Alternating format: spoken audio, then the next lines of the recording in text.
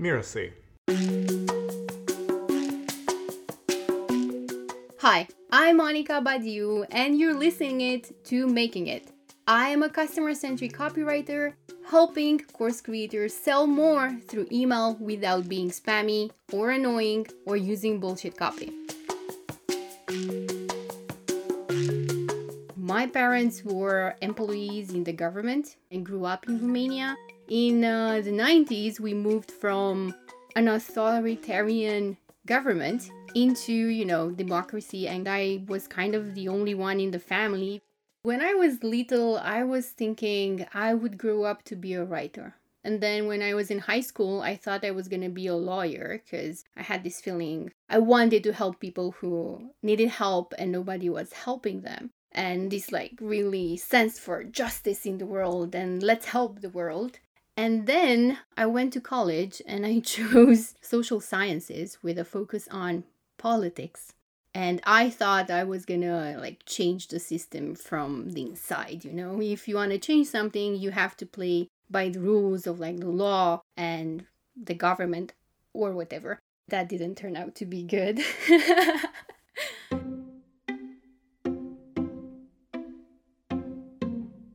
If everybody was going towards right, I would go towards left. If everybody said yes, I would think why they're saying yes, and I would say no. One of the things that it's amusing to me, one of the really motivations that I had starting with entrepreneurship early is being in control of my time. So I hated getting up in the morning. I hated doing that at school. So when I finished high school, I set an intention for myself that whatever job or whatever I do in life to earn a living, it's not gonna imply me having to wake up at 7 a.m. to go to an office, to commute, and spend hours and hours there. I did have those experiences because obviously I needed to have those experiences. But it was enough to kind of say, I'm never going to do that again, ever again. I don't find it productive to stay 8 hours in an office. Just, to have the 9-to-5 job security or whatever. That's not something that defines me or hasn't defined me until now. I don't know about the future, but until now, I didn't really associate that model with a happy life, a happy, fulfilling life. I decided that just doing business with people in Romania is not going to be enough. And so I set aside time to develop a freelancing practice. And I was lucky enough to find an SEO company from the US who was hiring remote from Eastern Europe, because this is where you find cheap employees, but also good. And I was amazed by the difference, how they communicated, what they did for the employees, how they trained their employees. Being paid on time, that was a major achievement.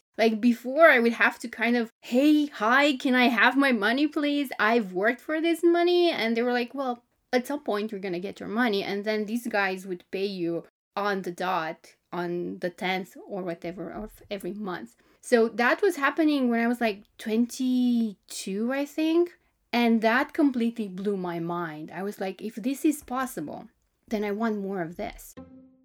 It allowed me to see into the world of SEO, which I found super interesting, and I became passionate for it. I ran my own tests with my own blogs, and just seeing that business can be done differently was amazing. So something that I've done when I really decided to focus on being an entrepreneur full-time, no freelancing gigs, no other things on the side, was finding a tribe of people who I really connected with. And it happened over Facebook groups for entrepreneurs. And for 2 years, I had we call them coaching buddies. We would meet once a week for 1 hour and we would coach ourselves. Half an hour, I would get coached. Half an hour, she would get coached. And that helped me a lot because I realized a lot of the entrepreneurial thing is all about mindset and overcoming personal limitations, fears, patterns, all that stuff that kind of makes you say, I don't deserve to have more visibility. I don't deserve to charge more. So that became the moment where I kind of decided, okay, I'm done playing small. Back when I started, I was the unicorn. So if you needed marketing, I would be the marketing manager who not just like strategized, but also implemented. So I would do anything from blog content to email marketing to marketing materials like leaflets and magazines. I would run ads, Facebook ads, AdWords. I would do Pinterest. I would record videos, edit the videos. I would do PR. Although it took me too long to understand that I didn't need to do all of that, and that specializing and niching down would be a much better way.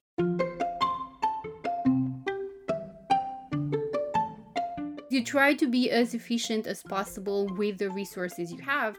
For me, it wouldn't be efficient and it wouldn't make sense with the resources I have to try and impact the world, right? But I can, however, focus my resources on individual actions that would help others have a bigger impact. I'm a copywriter and I work with course creators.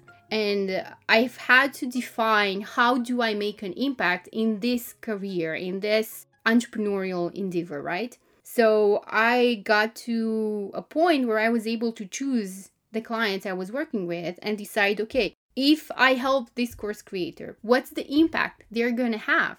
If they get 100 people to get their course and to actually use the solutions in their course, that means that the impact I have is not just me being paid for writing those emails. It's actually me helping that course creator get their solution and help 100 people who can maybe then help other people around them just by changing something that they're doing or achieving a dream. So that's how my brain works. And it scares a lot of people because a lot of people don't really understand and can't really receive this like individual focus, right? A lot of people, and I'm one of them as well, I have a hard time asking for help and receiving help. So it's really interesting to see what happens when somebody comes and it's like, look, what do you need right now to help these kids? I'm here, I'm gonna give it to you. Just tell me what you need and I'll help you as long as I can help you. I wanna help you. In the beginning, making it was earning enough to pay my expenses, to be able to invest in courses, in qualifications, certifications, all of that, and to be able to travel and get a holiday whenever I wanted to. Then it moved into a place where making it is all about my freedom and making an impact. If your local community grows, you grow as well. And that applies in different degrees to, online businesses because they have an impact on their team and even on their students or clients, to local businesses. And yeah, that's what I think making it is, personally.